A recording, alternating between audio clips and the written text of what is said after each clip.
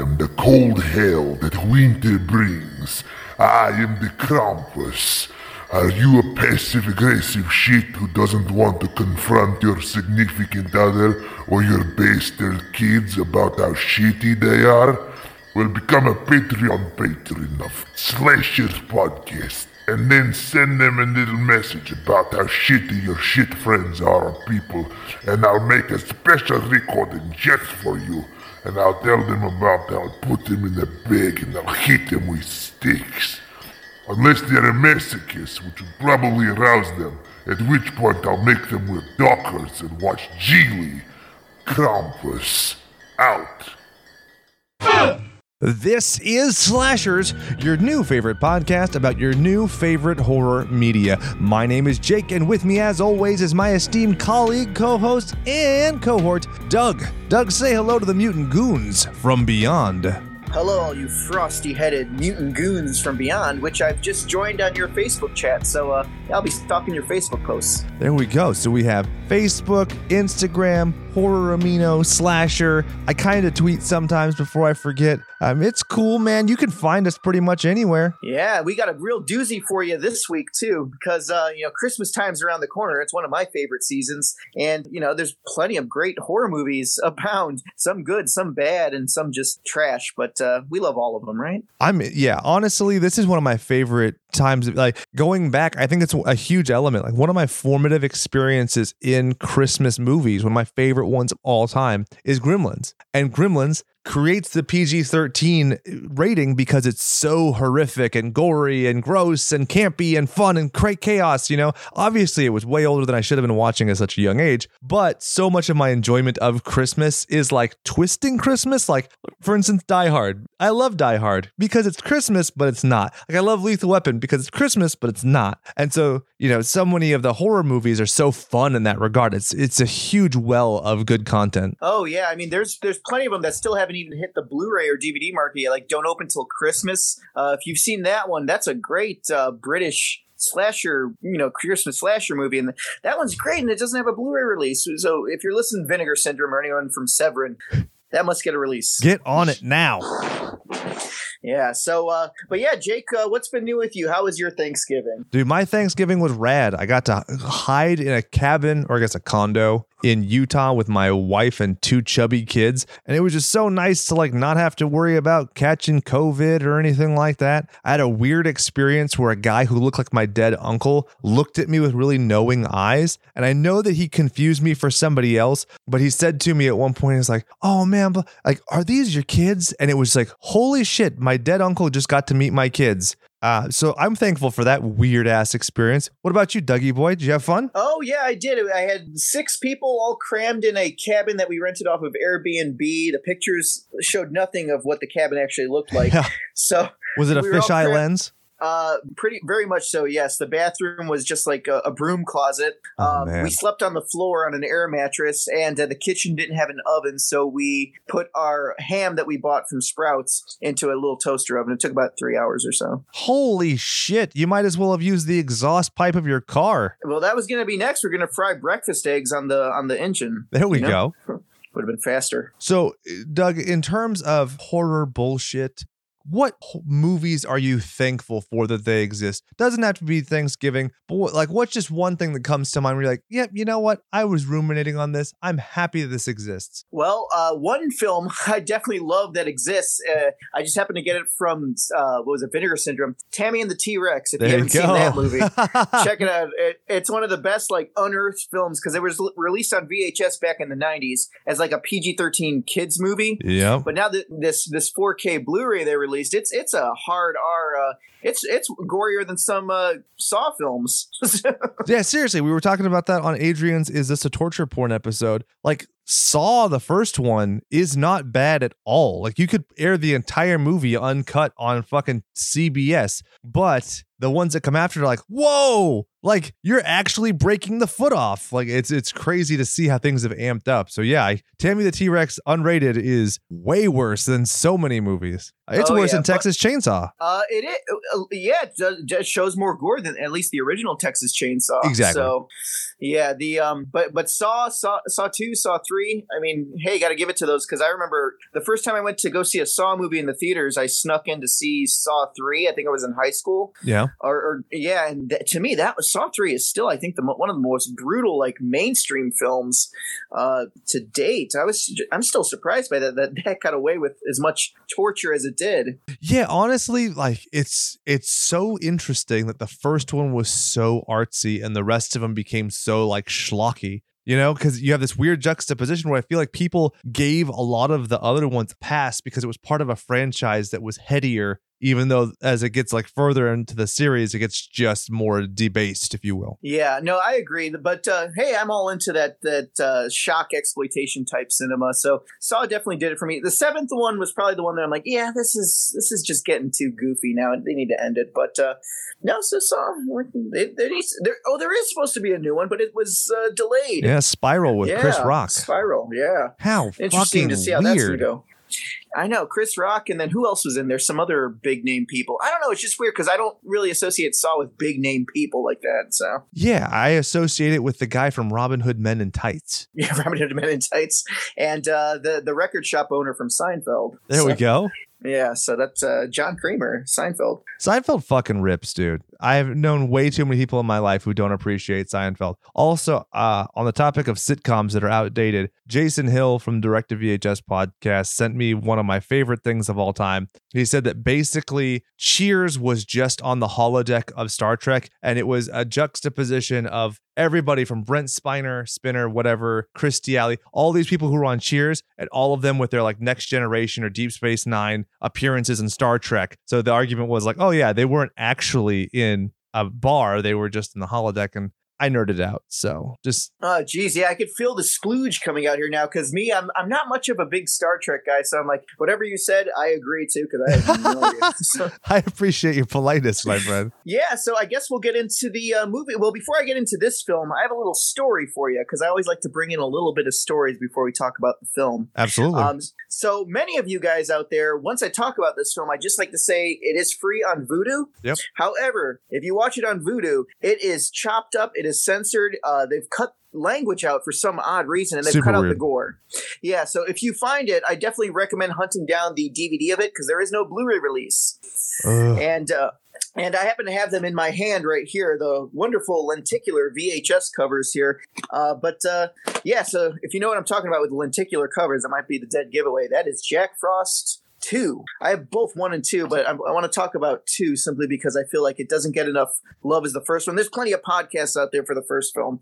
And even Joe Bob did it, right? Exactly. Joe Bob did the first one, yeah. And in fact, I have the Vinegar Syndrome Blu-ray here. And yeah, that was a 2K scan from the original negatives here. So that got love, but the second film is the one that I feel like doesn't get enough notification. I actually have it playing in the background too on DVD again.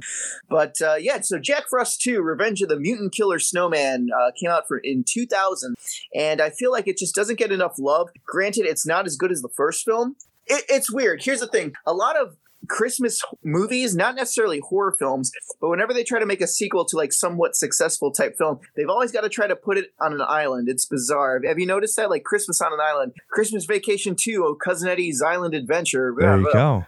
Fucking piece of shit that was. But no, it's horrible. Like literally, you watch it, I'm like, my fucking God, how did this get made? Yeah, I find myself asking that quite a bit.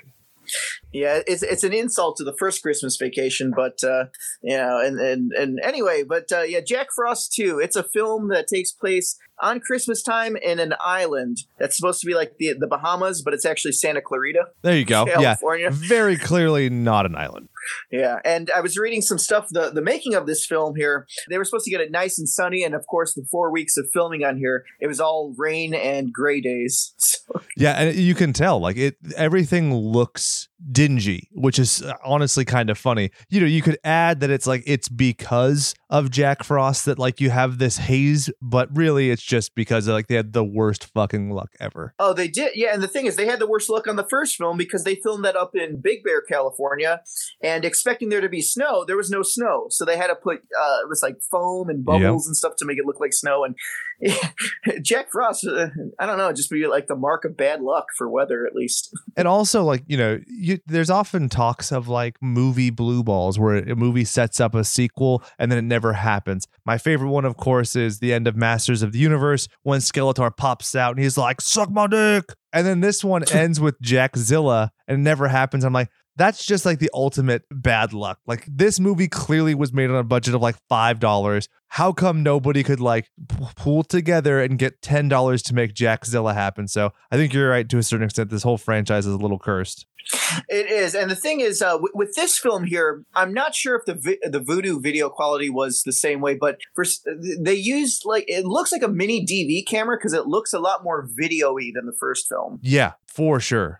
Yeah, like you get that real quick motion. It kind of looks like a soap opera, you know, and they're like fast. It's hard to explain. Like it looks like 60 frames per second versus 24 in some scenes. So kind of bizarre on that. But yeah, so funny story with Jack Frost too. So when I was about, this came out. So the first one was out in video stores back in 1996, 97, whenever the first one came out there. But the second movie came out in 2000. So I was about 10 years old at the time. And, you know, I kept asking, you know, my parents and my brother, I'm like, can we rent Jack Frost? Can we rent Jack Frost? Look at the cover. And they're like, no, that movie that's a scary movie. I said, I fucking watch Puppet Master and Creepshow. Why can't I watch Jack Frost? And so basically I wasn't allowed to watch Jack Frost 1 or 2. And the thing is, as a kid, you know, your imagination runs wild. So you see the covers of this here. And the thing is, you kind of build this movie in your mind, at least for me. So I imagine this horrifying movie that I was not allowed to watch, with this killer snowman lurking a deserted cabin filled with like, you know, trees without any leaves. And it's in the middle of the snow. And it's this atmospheric snowy film with this snowman with this huge mouth of razor sharp teeth, and it's stalking people with an axe. And that was the movie in my mind. Oh yeah. And then I finally got around to renting it, and I'm like, this is not what I had in mind. Yeah. This is not. But you got spies and fucking espionage and mutations and stuff. Yeah, it was goofy. But the thing is, before I watched Jack Frost, we rented Jack Frost 2 because that was the one that was available at Drug Mart. So if any of you listeners are from Ohio, yeah, there was a Drug Mart that used to rent VHS tapes, and they always had Jack Frost 1 and 2 and Uncle Sam. There you go. That was a lenticular VHS as well, too. So when I watched this, it was weird because it wasn't the movie I was expecting, but I was so thrown off by the... It was a weird mix because I used to watch it in the basement, and it was this weird mix of... It's humorous, but it's very violent and gory. So it was weird. It like kind of like when you're a kid watching Monty Python and the Holy Grail, for example, you're seeing all this thing where it's comedy, but then it's also very mean-spirited, either gore or death. So it was this weird mix, and I guess that's kind of formed the person who I am today, because I love stupid movies like these here. Of course. And you know, when it's on a lower budget and when it's meant to be goofy but violent at the same time, it's hard to put a mixture of that. It's this weird sensation.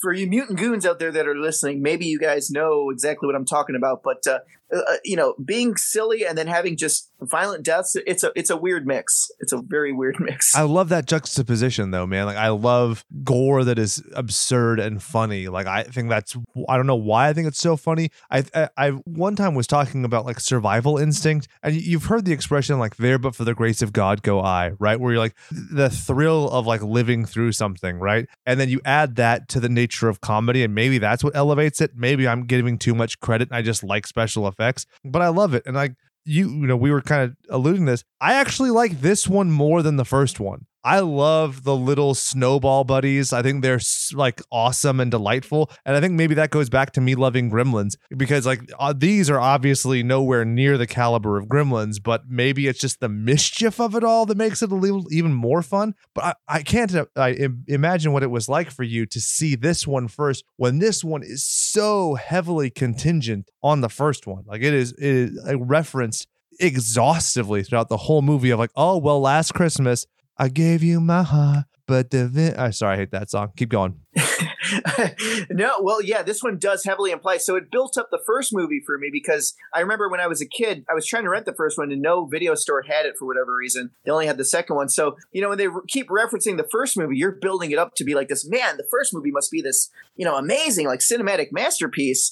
And the thing with the second one, too, it reminded me a lot of, it's weird because in the early 2000s, you seem to have this craze, like right when Saw came around, too, with this push in violence and comedy seemed to be a big thing on there. But it reminded me of another film called Club Dread from Broken Lizard. Yes, Penelope, yes. And in fact, a lot of the same, this came out before Club Dread, and there's a lot of characters similar to the ones in that film because there's the Jamaican guy, the Rastafarian man. And then you have like just the absurd drinkers and stuff like that. But so Club Dread is very similar to Jack Frost 2 if it took place on Christmas.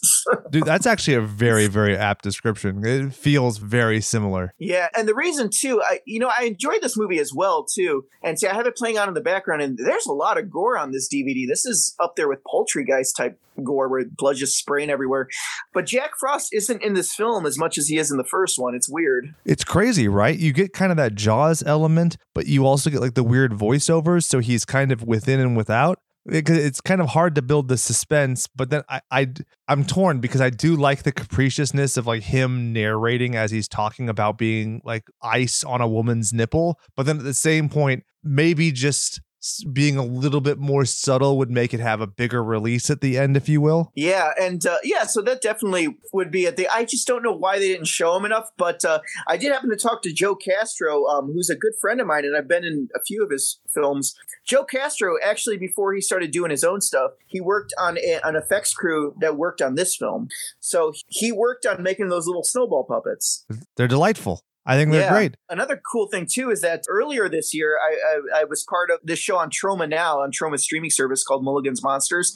And I teamed up with Joe to kind of make a monster. And we have it. So I guess it's kind of cool. And he's like, oh, yeah, I used this from some of the same foam latex from Rob Bottin. Used some of it for The Thing with the dogs. Tentacles come out, and then it was some of the same foam that was left over from Jack Frost 2. So I get, those little snow puppets are part of that little incel monster that I used for my short film. That's amazing, dude. Yeah, some good heart in there. But another thing, too, I wanted to bring up. So the director, Michael Cooney, he hasn't really done anything besides, he's done a few writing of shows here and there, but Jack Frost 1 and 2 were like his magnum opus, it seems. Yeah, wrote and direct both of them, right?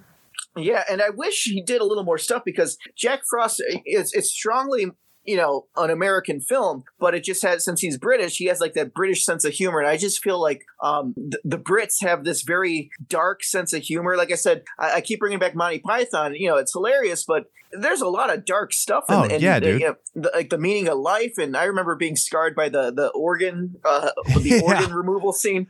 And I think it's just weird because you get that dark humor perfectly pushed in here. And like I said, for me, I just feel like this is a very fun film. It relies heavily on the first one. So if you haven't seen the first movie, they're going to be referencing it every 2 minutes or so on here. And the other thing, too, it definitely feels lower budget than the first film. 100%. It definitely shows. As I was thinking, as I was watching it, like, is it that they're not showing Jack because they can't afford to? Because like we already know what Jack looks like. So it's kind of a weird plot device to kind of do the Jaws thing where you're not seeing him full body for so long because it's a sequel. Like we've already fucking seen the guy. So, obviously there's issues with the costume looking kind of different. So it was interesting. Yeah, no, that's one thing too. And the thing is too, they use some guns later on in this film and they use plastic guns there. And throughout the whole film, I think the CIA guy, he has a handgun and you could clearly tell it's just silver spray paints over like a Nerf gun. It's hilarious. So, and the other thing too, Joe was telling me, I think it was last Thanksgiving, I had Thanksgiving dinner with him and then Jackie Kong and Steven Escobar. And they were just saying that I don't remember if Joe really had like a good time on this film set or not, because basically what they were doing is they put bubbles. And that's another reason it looks lower budget too. The snow is bubbles, and they just lay it all over the resort area that it's in. And I don't know, like that's the thing too. Like it really picks up in the last half because there's a lot more effects with Jack Frost either turning into ice cubes, like you said, with the girl on the nipple. And there's a scene later on in the film where he turns into this cube. And that's you know what I mean? Like, granted, now it looks goofy, but imagine seeing that as a 10-year-old kid. It's like, man, this snowman just kind of forms into this cube and he puts his icicles in and it just kind of closes in. And that's traumatizing stuff as a kid. I actually really like that. It's so bizarre. Like, it's really like Legends of the Hidden Temple or something, where it's this very like Aztec death, but like to be portrayed with like a frozen, icicle. It's just odd. There's so many choices in this movie where I'm just like, wait, what? Like the bananas and the blood exchange and like the coffee. Like there's so many things where I'm like, why that? But then at the same point, like, kind of makes it amazing. Yeah, it's weird because here's the thing about the opening scene. So the way Jack Frost gets resurrected, for those of you who haven't seen it, they put like his because in the first movie they kill him by pouring him in a tub of antifreeze in a truck, and then they bury it. And then this one they have the jug of antifreeze and they put in this green like ooze, like it's like a big fish tank, and he gets resurrected because the janitor knocks in a coffee cup. But there's no snow on the coffee cup. It's because the coffee cup has an image of a Christmas snowflake. So odd. Yeah, it's just bizarre. And then spoiler alert for those who haven't seen it, because we already said it. But yeah, Jack Frost dies because he has a banana allergy, which is like. The fact that he's like blood tied to the cop from the first one, like, it's just so odd. Like, why not make it the guy whose DNA is on the coffee cup? Like, give me the direct thing. Because like, oh, you did exchange, some of your blood did have ice in it last year, didn't it? It's like, it's not even a fucking flashback. You're just telling me exposition. It was so tedious, but I guess that's why, this movie, because let me tell you, Dougie boy, if you go on Rotten Tomatoes, Michael Keaton's Jack Frost has the 19%. And I thought for sure that this one and Jack Frost from 96 would pass it up. They both fail hard by comparison. So I guess that's why it's worse than that. Yeah, I don't really go by Rotten Tomatoes things, because that's more of like the crowd of like people who are serious, like, yeah, the best movie in the world is Wonder Woman, and I love Fast and the Furious 8. But these films, you really just got to have either an understanding for, or like, the thing is, this film would be great for something for the Frida Cinema to show with a big crowd. Yes, I would love that. Yeah, because it's not just the movie by itself what makes it special. It's seeing these films with a lot of the people that have the same similar interests. You're watching it as a joke movie, but everyone's having a fucking good time in a theater. And I think that's really what brings people together, because then they can make an emotional connection. Like, oh, I remember seeing this in the video store and Blockbuster, and it traumatized me. Or, I never watched Jack Frost, but I made my own movie in my mind about the scary imagery, and then I watched the film and it turned into something completely different. I completely agree. Like we've talked about, like, the communal nature of film is so important to me. And that's one of the things that it worries me moving forward, because, HBO just announced like all of 2021's movies are going to be in theater and on HBO Max. And as a practical person, as like a father of kids, like, I don't want to go to a fucking disease room and sit around a bunch of ghouls who are drooling over their popcorn. But at the same point, I don't really want to watch Wonder Woman in my fucking living room, because you know what's going to happen? I'm going to pull out my goddamn phone and I'm going to be on it the entire time. Or I'm going to have to take a leak. Or one of my kids is going to start screaming. Or I'm going to take that dish to the dishwasher. Like, one of the great parts about like going to a theater or watching something together is this almost sense of like accountability you get, where like, if I was watching a movie you were showing me, I wouldn't want to disrespect you by being on my phone the whole time. And also like the act of paying for something. I'm not going to waste my money being on my phone the whole time. And I feel like it's going to be lost. You worry about that? I am. Yeah.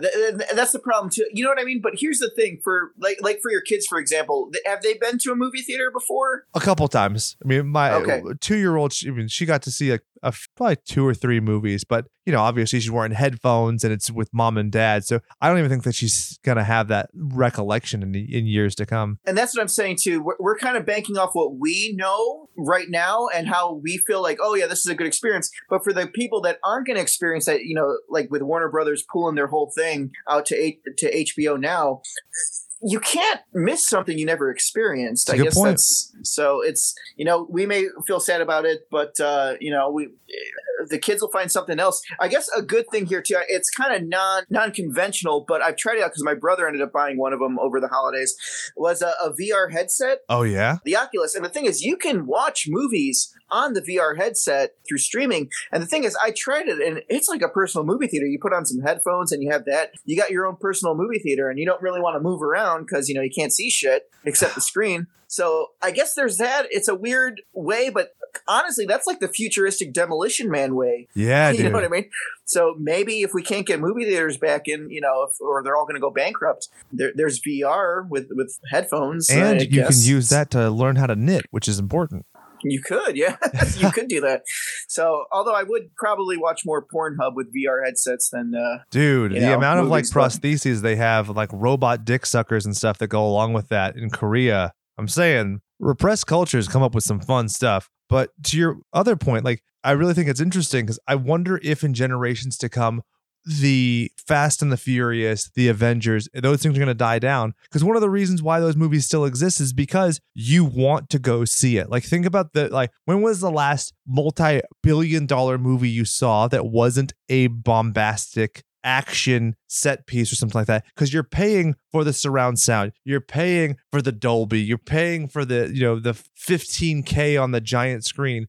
So I think that maybe it might be cool for like the art of filmmaking and the artistry of muted subversive art to be able to just sit down and have everything kind of have like a leveling of the playing field, if that makes sense. Yeah, no, that definitely makes sense now too. Because the thing is, all these big Warner Brothers movies, they're coming out to streaming. Here's the thing: you can watch the newest Avengers or Wonder Woman. Obviously, you can tell I'm not a big fan of these superhero movies, but you know what I mean, like. Literally, kids could go on there, watch Wonder Woman, and then next thing you know, it'll be it's like, oh, watch next to stream, Drive-In Massacre, or Toxic Avenger. You know what I mean? So it gives you that formidable place where you couldn't really do that in movie theaters because you wouldn't, movies like that wouldn't get the time of day next to Fast and Furious 30. Right. But it's something. So I'm really curious to see how this is going to turn out, especially now with 4K TVs. I ended up recently just getting a 4K LG player, and I was just surprised. I'm like, man, I just watched Goodfellas, and I watched what did I just watch in 4K? Rambo 3. And I'm just like, man, this is like really good, like quality rise. I feel like I'm in the cinema watching it. So technology's come a long way, especially if you get a 4K player. Yeah, Rambo 3 looked amazing on the screen on the TV. I think any Rambo movie looks great on any TV because that franchise fucking rules. And I still argue that First Blood could very easily be argued to be a horror film. So, First Blood is, yeah. You watch it; it's more about the this guy going through this. Granted, it was Brian Dennehy was the cop. in that one. Dude. Yeah, it's his fault because what's crazy? Think about the Rambo series. It all started because he wanted something to eat. Yep. And the cop didn't let him. There would be no Rambo if he would have got his McDonald's breakfast. It's just like Suicidal Tendencies. He just wanted a fucking Pepsi. Mm-hmm. Man, it's crazy. By the way, too, I guess bringing up all this gore and exploitation type stuff, I really got to say, Rambo 4. For those of you who are listening, I honestly think that's the most brutal. It's a great film. Yeah, dude. It's exploitation, it's action, it's explosive, it's extremely brutal and gory. He rips out a fucker's throat. He disembowels somebody. You see people eaten by pigs. Yeah, you see that. You see, granted, that's kind of reality at the time when that was. But the thing is, you see kids being thrown in the fire, kids getting shot, mothers being chopped up. The main bad guy in that movie, he even rapes like an 8-year-old kid. Yeah. And you know what I mean? That's like extreme like exploitation territory. And Sylvester Stallone put it on the big screen, which I guess he that's one of the most extreme like big budget films that I've seen in a while because I bought that on 4K. It was on sale at Best Buy for like $8 for the 4K. Hell yeah. So yeah, definitely. If you're into like a bigger budget, if you want an extreme film that borderlines on the intense brutalness of things like Carcinoma or Angel's Melancholy, like that type of Class 3 type films that are hush hush, definitely check out Rambo 4 because that movie is brutal as fuck. I think those movies might have been why I kind of hated The Expendables because I was like, this is so clean and safe and everybody's in it, but to what point and purpose? Like this is so banal. Versus, you have a movie like this where sure he's in his 70s and sure they're speeding up him running through the forest, but there's so much grit and gnarliness. And like when was the last time you watched an action movie where you went like, holy shit? And I didn't do that once during any of the Expendables films. No, and most of those are PG-13. You know what I mean? It felt more like a commercial thing than anything serious, and that's why I'm just happy that Sylvester Stallone, he directed Rambo 4. Yep. Those of you who don't know, Sylvester Stallone's son, which he sadly passed away, committed suicide. Yeah. He was one of the top heads of Grindhouse Releasing. So if you're familiar with Grindhouse Releasing, they put out great restorations on Cannibal Holocaust, The Beyond, Pieces, Cat in the Brain, Cannibal Ferox.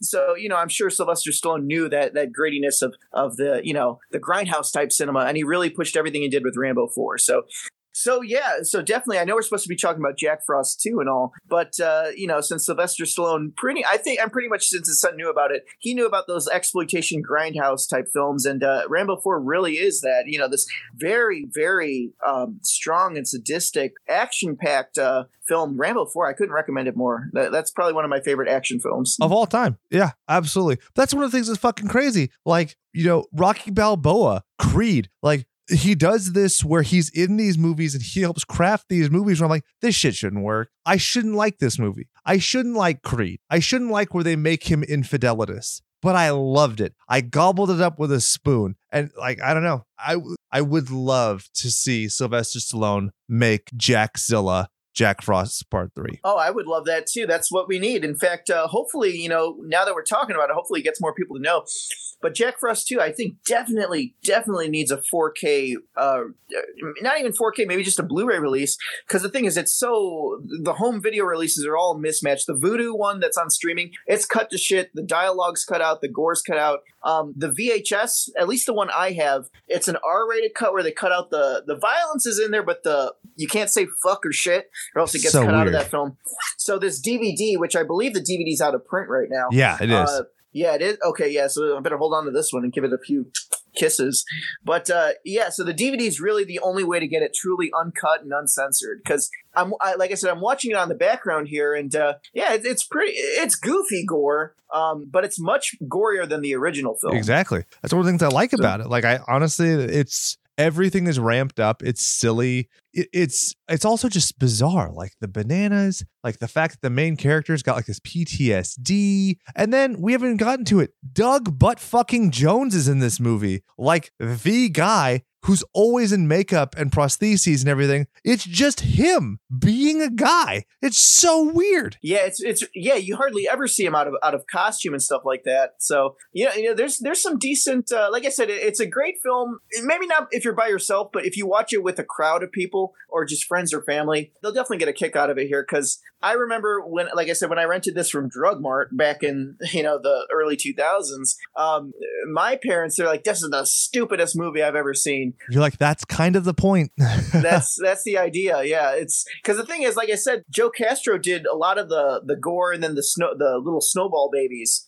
And man, you know what? Next time I should ask if he has any more of the snowball babies. Seriously, I'll pay some top dollar for that shit. Yeah, or just something. Make like little plushies of those. I'd buy the shit out of them. There you go, Trick or Treat Studios. Make either a Jack Frost plushie or make those little snowball monsters, because I'd buy those. I'll replace my elf on a shelf with that shit any goddamn day. Yeah. So that's the thing too. Now, like I said, when I say, like, when I first brought it up, I'm like, oh, it's not as good as the first film. Here's the thing.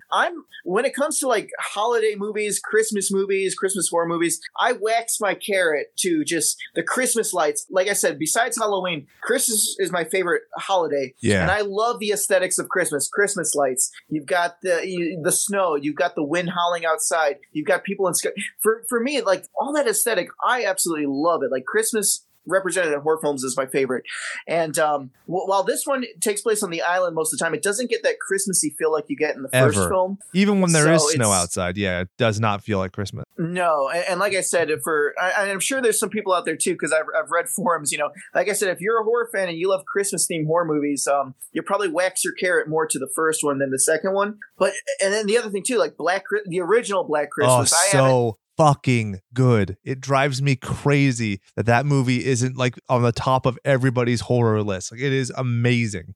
Yeah, and here's the thing too, like, as a kid I watched it and I didn't really understand it, or I was kind of bored by it. Yeah. But as an adult watching it, it just you got to watch Black Christmas this this Christmas, buy the Shout Factory Blu-ray, string up some Christmas lights, give yourself that Argento lighting with the Christmas tree in the corner, and it just reeks atmosphere. Like the beginning of it, you feel cold just watching it. You get the Christmas.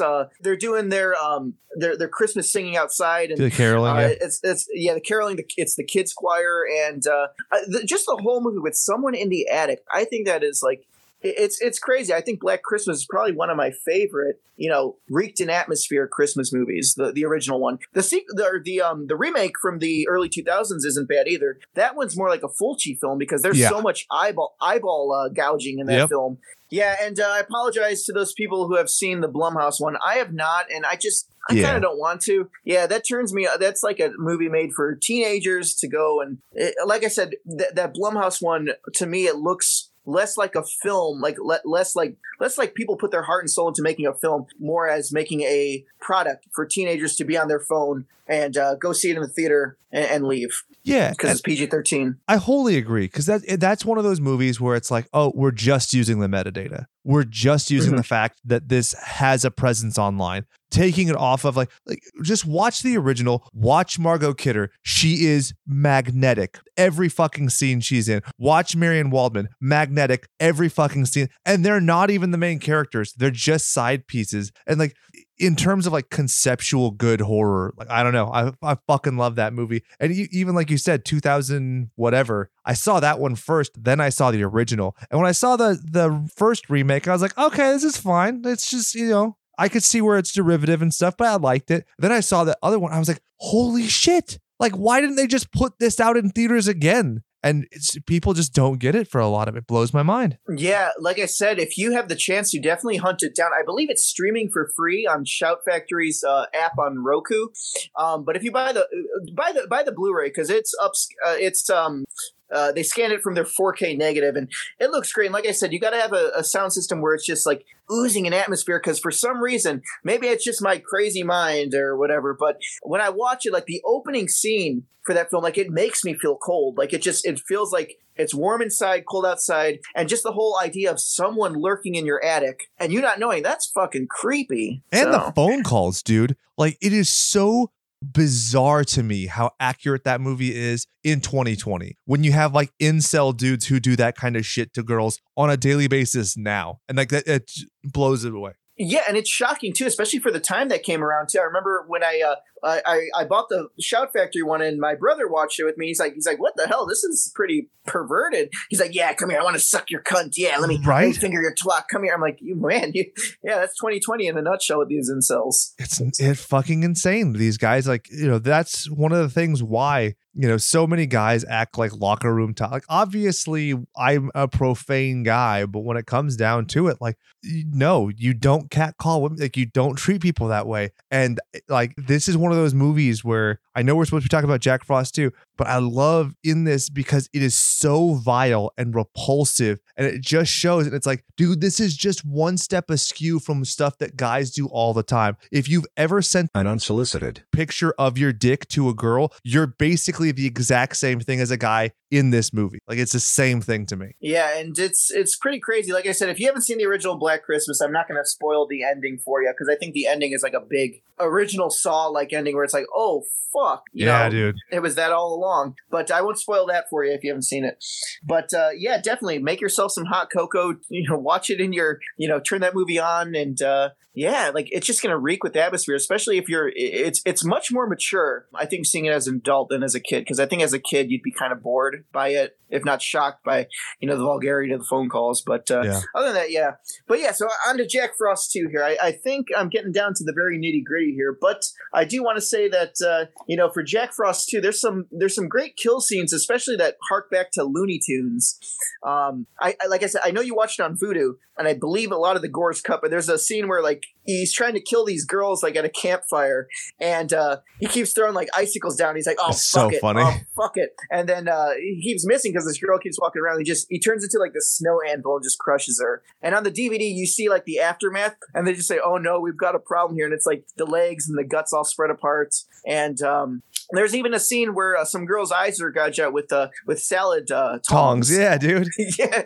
So, like I said, it's all fun.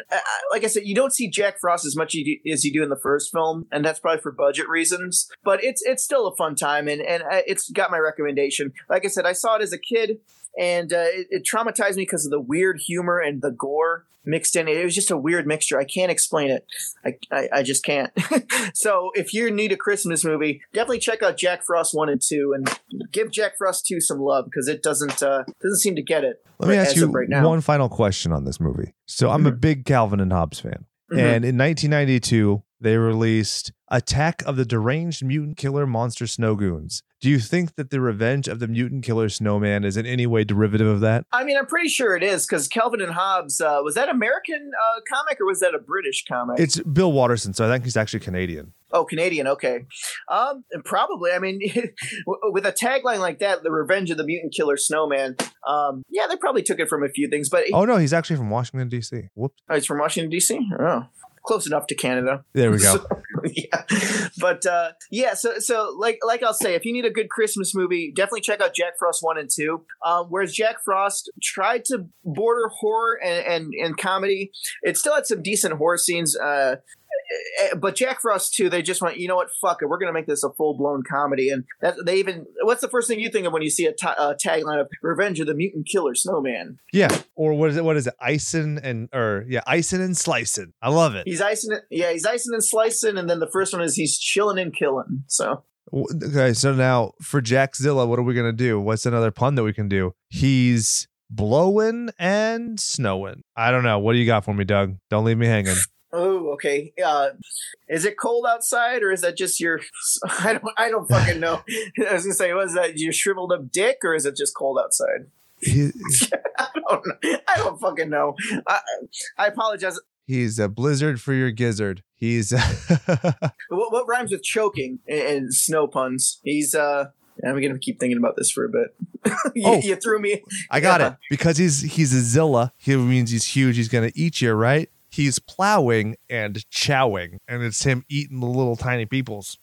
Oh, there we go. Yeah, he's plowing and chowing. Okay. There we go. All right, so now it's my turn to kick off Sistmas here on Slashers Podcast. That is right. For the entire month, I'm going to be featuring our friends from the film Sist, which I am so high on, and I was not paid to endorse this film. I have not gotten any monetary compensation. I just love that it exists. I'm not getting a cut of anything. I just love this. I love the people involved. I love the passion. Everything about this movie. I've already watched it 3 times. I love the production. I love the enthusiasm. I love the runtime. Oh my God. I mentioned it in every interview I've done already. But this week, I'm interviewing director and writer Tyler Russell. This guy is great. He inspires me. He makes me excited. And I'm so excited to share week by week for all of December our friends and their projects. So please enjoy my interview with Tyler Butt-fucking Russell.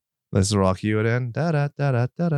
This is the interview portion of Slashers that I still don't know how to cue in. My name is Jake, and with me for the first time is Tyler Russell, director extraordinaire. How the hell are you, my good friend? I'm doing great, man. How are you? I'm just living the dream. I got it. So before we got recording, I told you Travis had reached out to me before my kid was born. And at that point, I was fairly certain that my show was going to be over. I'm like, this is a lot of fucking work. And then I see stuff for Sist. And then I see the trailer. And then I see the screener. And I'm like, this is why I continue to do this bullshit and subject myself to the slings and arrows of the internet. Thank you for creating this work. Thank you for those words. So before we get into Sist, you and I had talked about kind of going through your filmography a little bit more generally. And today, as we're recording this, Here Comes Rusty, your first feature film, is released. Congratulations, Mazel Tov. Thank you. Thank you. Thank you. How exciting is that? It's great. It's bittersweet in a lot of ways.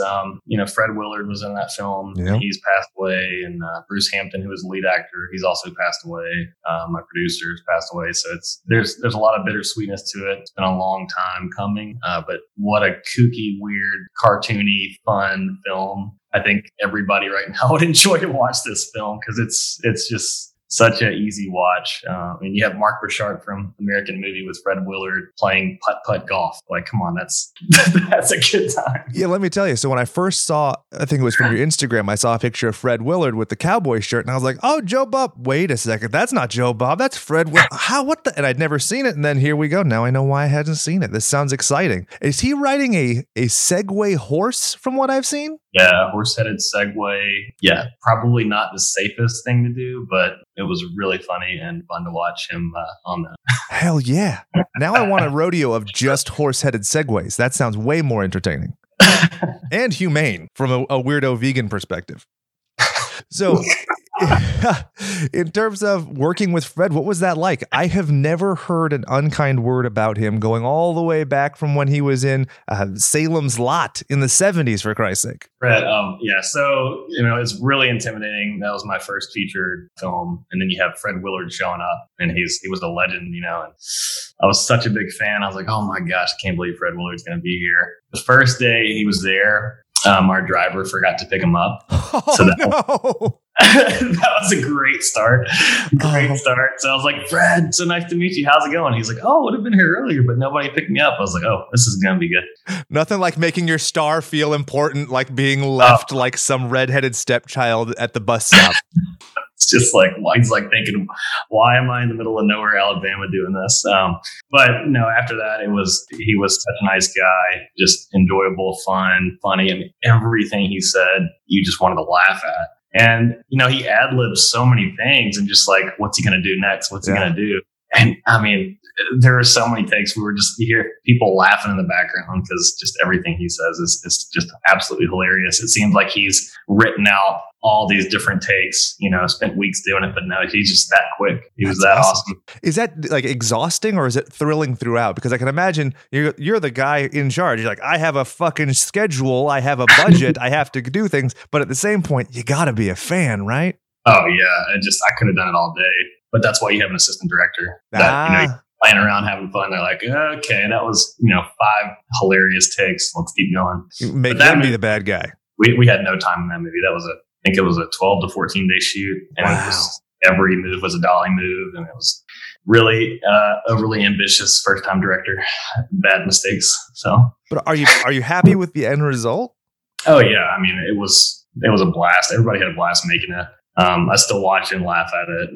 There's a blooper reel at the end that makes me tear up every time I see it. So that's awesome. Very, very happy to have that film. Yeah, I love blooper reels because it gives you that glimpse into like, these are all people. Like at the end of the day, the stories of Christian Bale on Terminator Salvation yelling at a guy, those are so few and far between compared to like the humanity that we get to see, right? Like these are great people interacting as at a certain point, like friends, yeah? Mm-hmm. Like when you saw Rush Hour, what do you remember? Oh, God, those blooper reels are fucking hilarious. Oh, I love Jackie Chan, though. I mean, nothing that makes me happier than watching him fuck up things that I couldn't even do on my best day. When he's like, Rumble in the Bronx, right? When he gets crushed by the fucking pinball machine, I die laughing. But I'm like, if somebody pushed a pinball machine, I would cry and sue them. Oh, God. Yeah, just thinking of all the faults. Yeah, it's terrible. It's terrible, but it's so fun to watch. So another feature that you did that's already out and it's on Tubi, this damn thing I love to plug for free because it's free, was Texas Cotton. Mm-hmm. I have some trivia for you, my friend. Okay. Now, you did a short film, then you did a feature length, and you have a website, which was TexasCottonMovie.com, if I'm not mistaken. Did you know that your website was purchased by a Texas roofing company that has 2 blog posts? What? That's the kind of research I do on this show. That is ridiculous. Okay. Wow. That is crazy. Well, good for them. Enjoy it. Enjoy that domain roofing company. All that metadata, son. Yeah. God. That is bizarre. Okay. Dude, I still get like spam emails from GoDaddy from like domain names I bought like 10 years ago. Like, hey, do you want to renew it? I'm like, still no. I had a band and I bought the domain name watchmefuckmygrandma.com because I was going to put the band name and then route it to that so that anybody would get pranked and go, hey, why is that in your search history? And so every so often I get an email where it's like, hey, do you want to buy this again? And I'm like, really don't. I've moved on. I've aged 10 years. Like, it's not a good look to have that in my inbox. You're just at dinner and your phone goes off. Somebody leans through. Like, whoa. I'm sorry, what? That kind of dinner? So what's this website you're running? Now, Texas Cotton, tell me about it. Because you're a Texas boy. So was this kind of autobiographical at all? Or was it like a learned experience that you had in life? I think this movie came from like my love of like kind of like Western noir films, like No Country for Old Men. Yeah. And then there was a lot of Chinatown in this film. Nice. So it was just trying to mix something up. I'd done, like the Coen Brothers style movies, their comedy and the way they do it. I just really love it. And I wanted to try to do something like that. George Hardy is the lead actor. He was really into it. He always wanted to play a policeman. And so, it was kind of like a mix of, who do we know?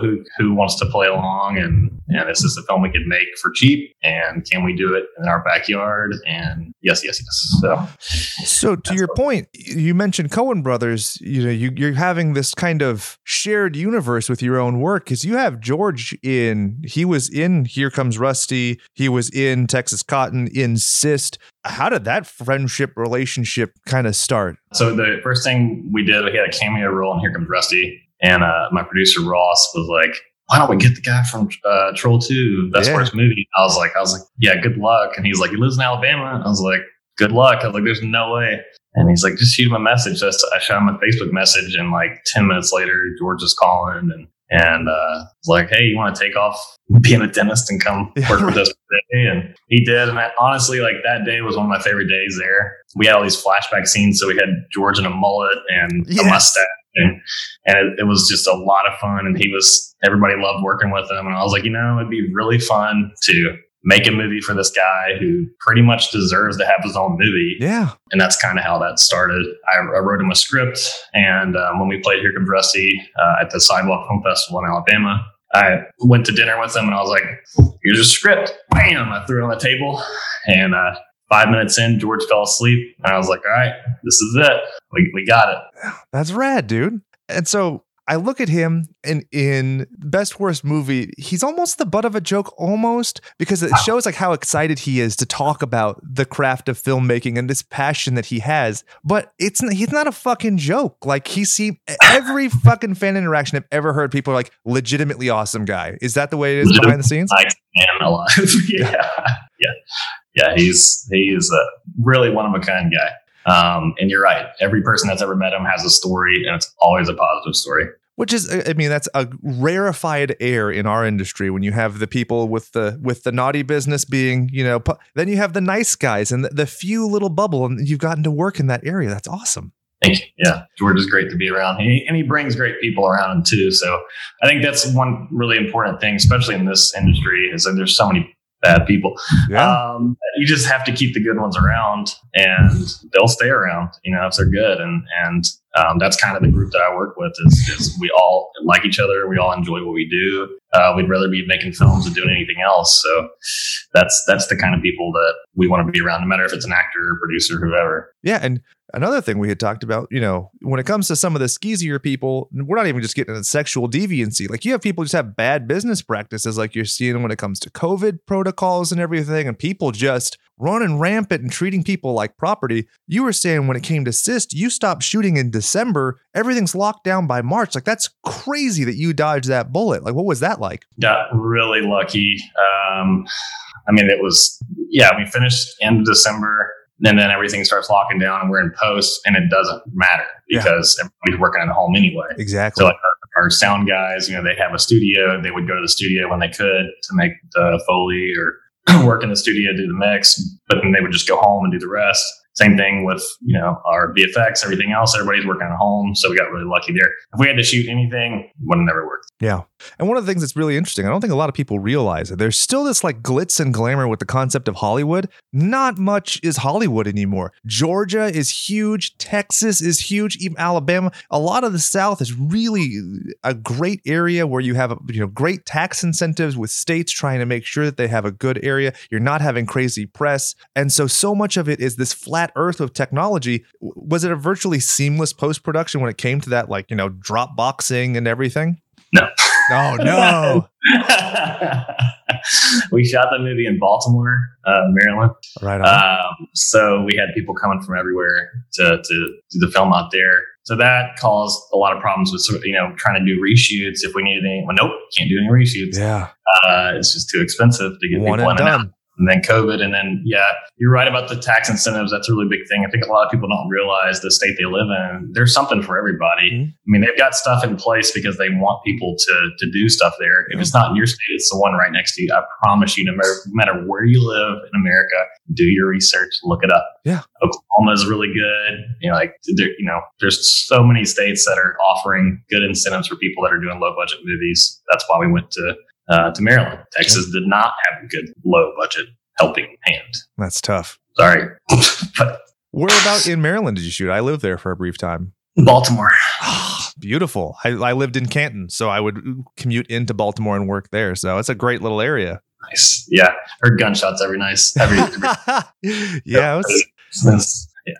Now, But when it comes to your cast for this movie, you truly had people coming from everywhere, even Germany, Deutschland. And it seems like you met most of those people working on Troll World or under Control. Pun.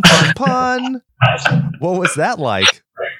So I met Eva at the Cannes Film Festival, and she was awesome. And talking about George, I met her through George, and they had done that film together like a year or so before that. And randomly, she was like, "Hey, do you know anybody that does English ADR stuff?" Yeah. I was like, "I could try to do it." And she's like, "Okay, let's try to do it." And I just started calling out. I looked up people that were in Texas that I thought would be kind of cool to get. And there were a lot of people that I loved, growing up with Dragon Ball Z and things like that. We're going to get into that, dude. Let's see what Vegeta's doing. And then Christopher Sabat was like, "Yeah, I'll come do it." And I was like, awesome. So I'm hanging out with, my childhood people that I watched growing up every day. And it was so much freaking fun doing that. There's people that get to do voiceover stuff for animation. And that has got to be one of the best jobs ever. Yeah. But yeah, it was a lot of fun working with Eva. And then from that point, when George came in to do his stuff, because he redid his lines for the movie. Yeah. Eva and George together were just two peas in a pod. And I was like, all right, well, there's a lot of good chemistry here. They love each other. They love working with each other. So what's the weirdest, wackiest movie we can do? And it works out, man. You wrote this part for each of them in mind, because you didn't just have a part where you're like, oh, coincidentally, I have a German lab assistant and I. No, I wrote it for him. The idea came from being at George's dental practice for the first time. Yeah. And when I came in, all his nurses, they were all dressed in pink scrubs, and they were all just smiling like, "Oh, hi, how's it going?" Just really, really, really, really nice. I'm like, oh my gosh, everybody's so freaking happy here, and their teeth are so white. And then all of a sudden, George comes out waddling in his black scrubs, and he's like, "Hey," and he looks absolutely exhausted, probably because I kept him up the night before, just hanging out, drinking. And yeah, George looked pretty crazy that day. And I was like, man, wouldn't this be fun to watch George just go crazy in his office? And that's kind of where the idea came from. The nicest guy just going nuts. And how do you make it work with a German actress? And yeah, that was it. Just a lot of love from older movies and kind of smushing it together. And that's how we got it. So, for those of you who haven't seen the trailer, there's going to be a link in the description of this episode. So please click it, because goddamn, it's delightful. And one of the coolest things is it has this weird Wes Anderson style sensibility of timelessness, where you're like, this could be today and it's just a bunch of hipsters in old clothes, or it could be 50 years ago. Was that timeless element conscious in the creation of the film?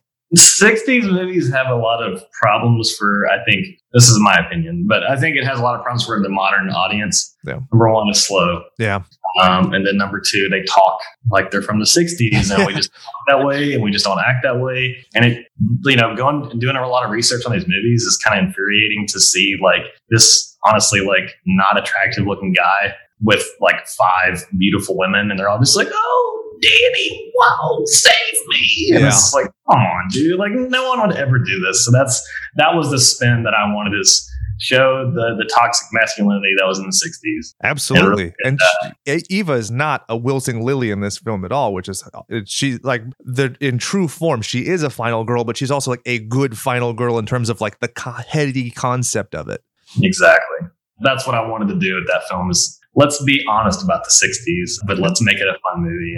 And I wanted him to be like he was in the 60s, but I wanted Eva to come out acting like she's from our timeline, you know? It's good, kind of reclaiming it, because like he truly has this toxic sense of masculinity. He objectifies her. He's possessive. He's demeaning. All of these things where I think people who watch Mad Men kind of forget the fact that they're all fucking assholes. And they're like, oh, I want to smoke cigarettes in my office. And it's like, no. That's regression. Exactly.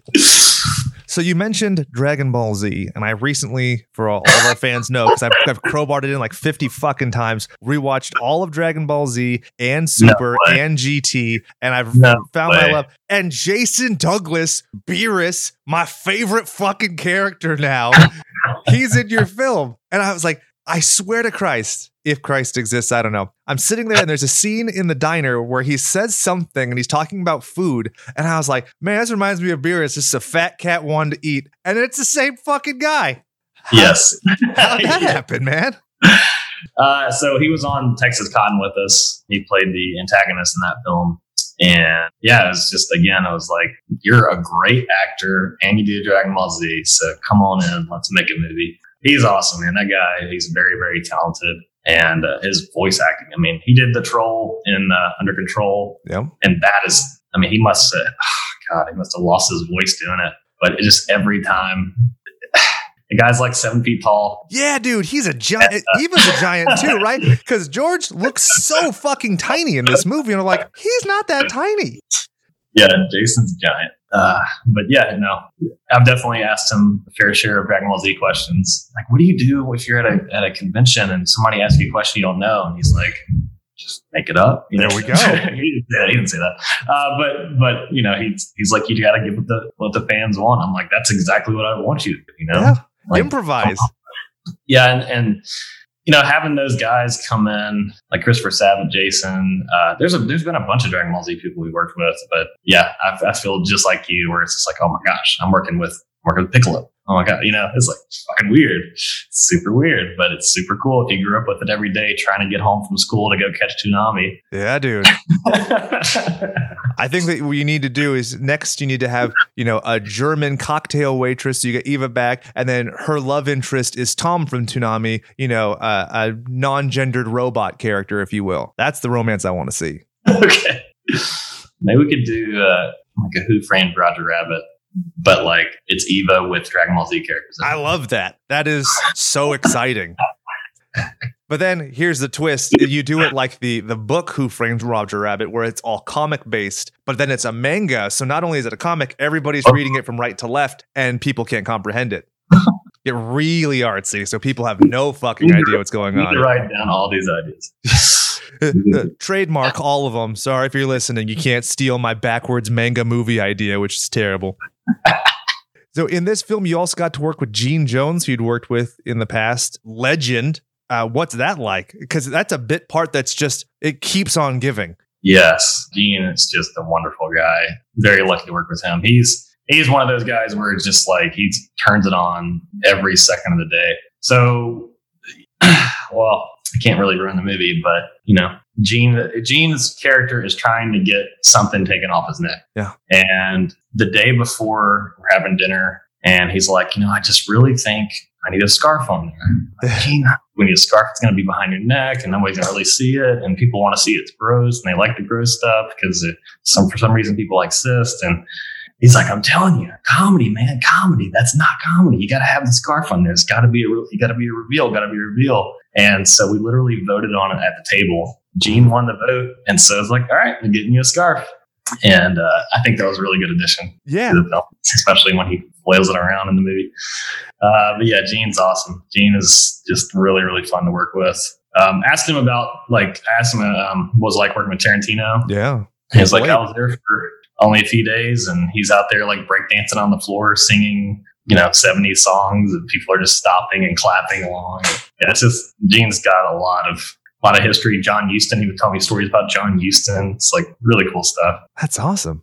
Yeah, I think that there's a certain degree of sensibility because so much of the movie, and this isn't a slight at all, so much of the movie, it comes across as overt that I don't think people realize there's like lots of subtlety throughout. And so he's one of those characters where, there's a loudness to him because he's obviously building on this kind of silly character who's desperate to actually get attention in a doctor's office. But then there's, like you said, the scarf and the reveal, and then even the very end, which I'm not going to spoil, but so good.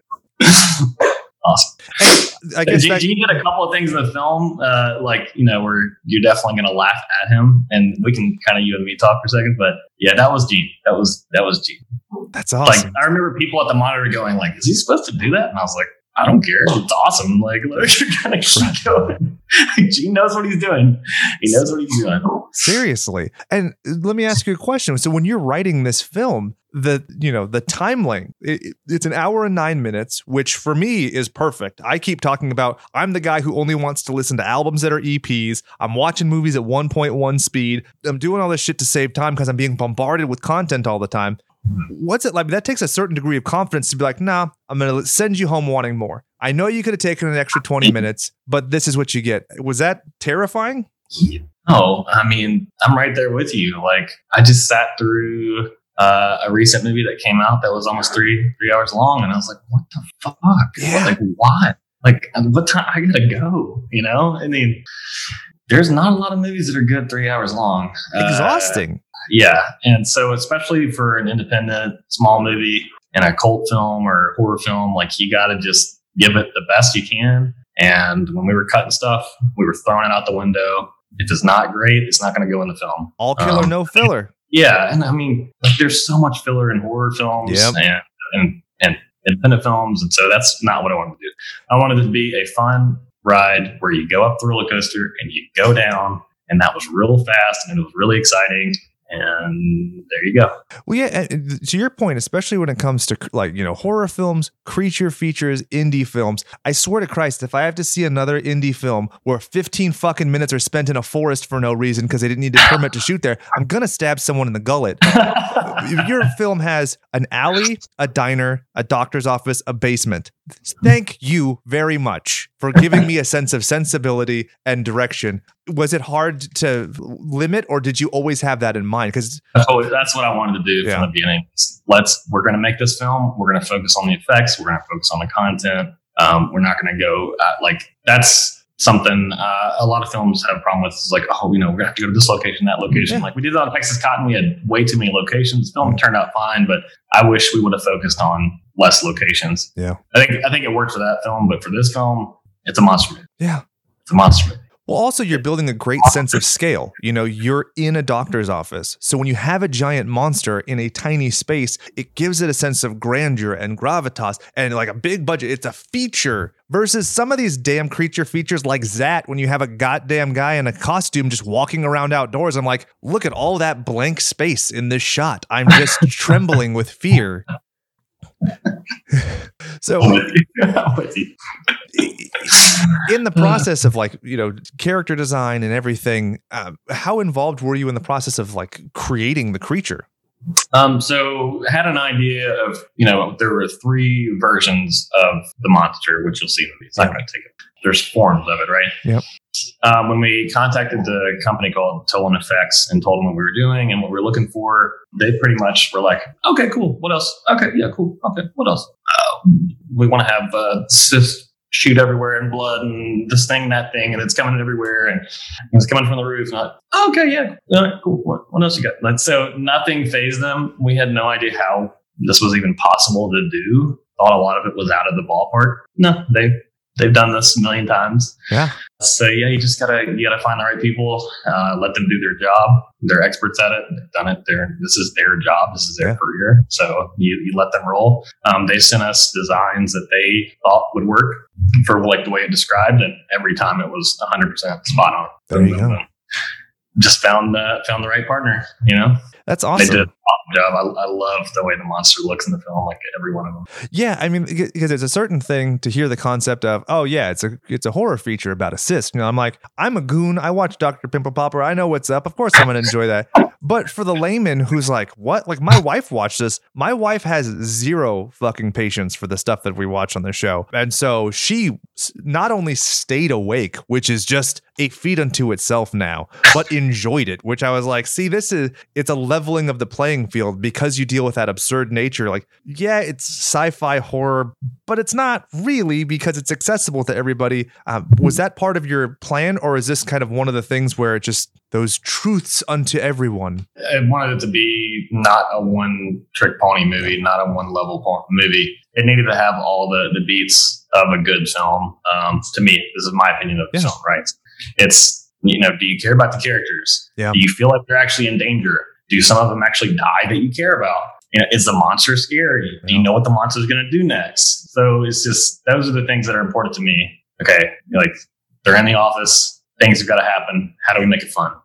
That's where, it's like, what do I want to see in a film? I want it to keep, challenging my thought, like what's going to happen next? What's going to happen next? If it's not doing that, then you totally failed. Absolutely. And moving forward, there's always the potential for Cyst 2. I'd fucking watch it. But what else do you have kind of coming down the pipeline at this point? We are in pre-production of a Tommy Wiseau, Greg Sestero, George Hardy, and more alien film. Yes. Sign me the fuck up. And that film to be the weirdest thing you've ever seen. So that's what we're going for right now. Well, and especially you got the duo of Wiseau and Greg Sestero, and it seems that they've both embraced kind of, funny enough, with the troll spirit of things, with like embracing the weird, embracing the kind of tongue-in-cheek element, and people kind of mocking them. Like, I remember when the trailer for Best Friends came out, people were like, oh, let's laugh at them. And I'm like, laugh all the way to the fucking box office because you just made them a paycheck, dickweed.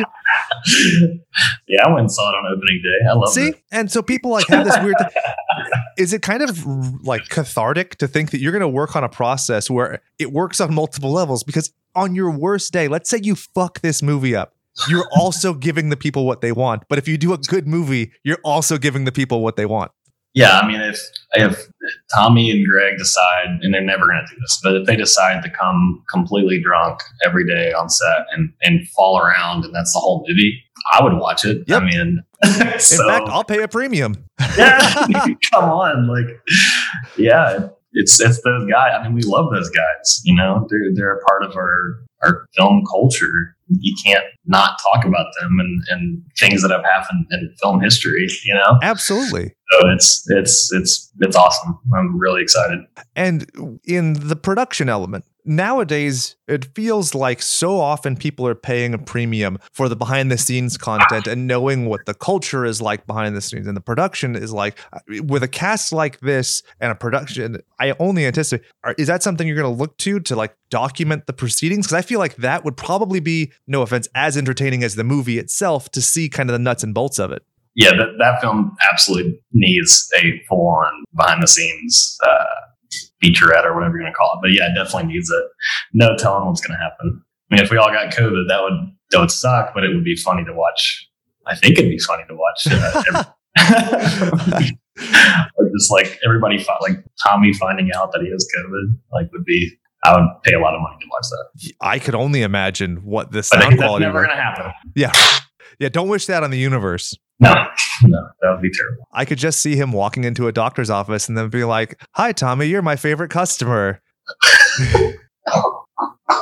So I'd be remiss if I didn't ask you, going out of this interview, what are like your favorite references that you got to put in that, just reverent to material that you liked? Sorry, say it again. Yeah.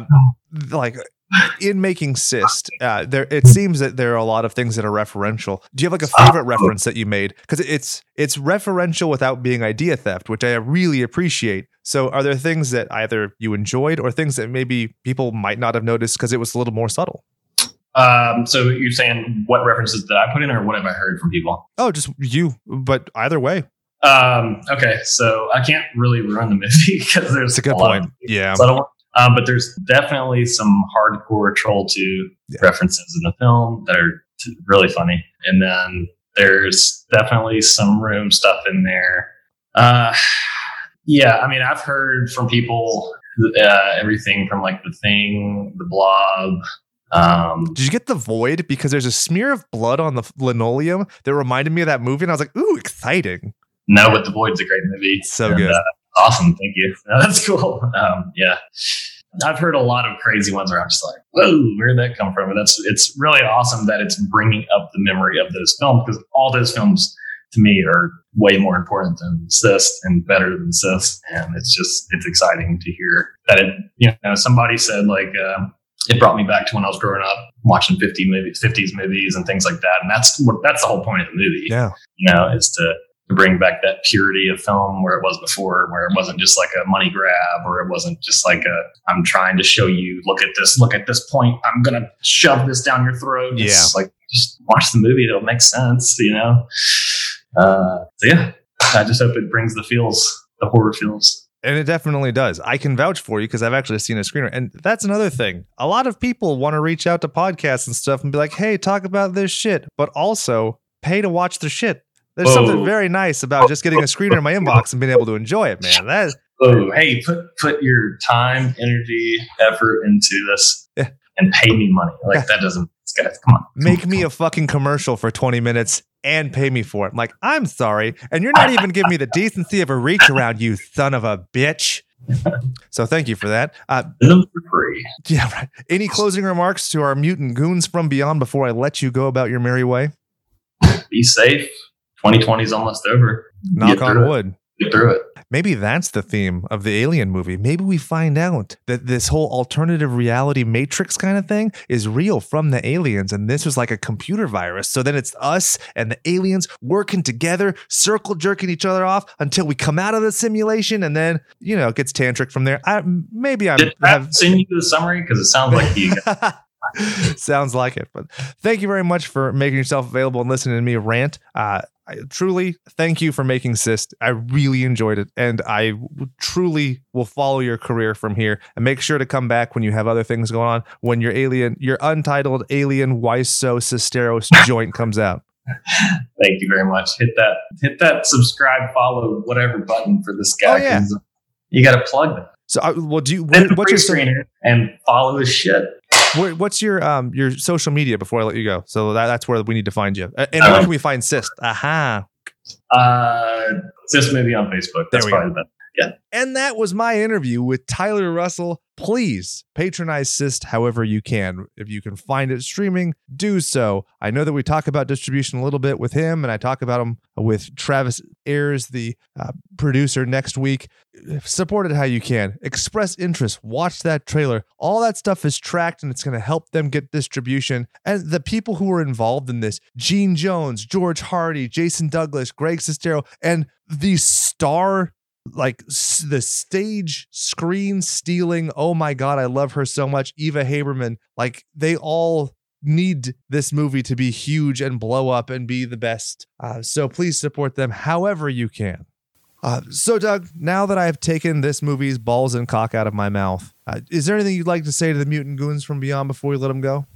Well, I want to say have a great Christmas and a great New Year, you mutant goons out there. And like I said, Christmas is one of I'm sure for horror fans like you guys, it's a great time to stock up on these horror movies. Jack Frost 2, Don't Open Till Christmas, the original Black Christmas, the Black Christmas remake, not the one from Blumhouse. Don't if you want to, I guess.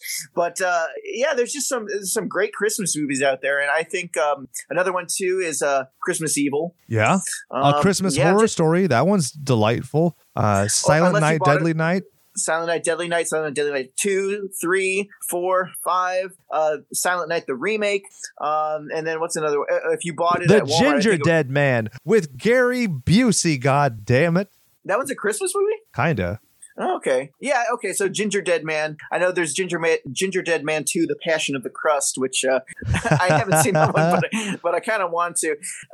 Yeah, there's just a lot of great Christmas-themed slashers and horrors out there. So I really think, hey, for you Dead by Daylight players, wouldn't Jack Frost make a good killer? I think so. You turn into water and you spook the survivors. I don't know. I'm really into that, yeah. That's more for Metalhead Munchkin, because her and I talk about Dead by Daylight a lot. So there we go. And I'd be remiss if I didn't mention Krampus, which my daughter is in her Terrible Twos phase. So I think this is the year she gets introduced to the good old Krampus, or the what's his Belschnickel. Oh yeah, well, see, that's a good like entry level horror movie. That's kind of like Gremlins. You know what I mean? It's not. Well, I just mean the violent. concept of if she's bad, she gets thrown in a snack and beaten with sticks. Oh, okay. They even put in a snow globe for the rest of eternity and reliving the same day. So. I love it. All right, everyone. This has been an episode of Slashers. Goodbye and good die.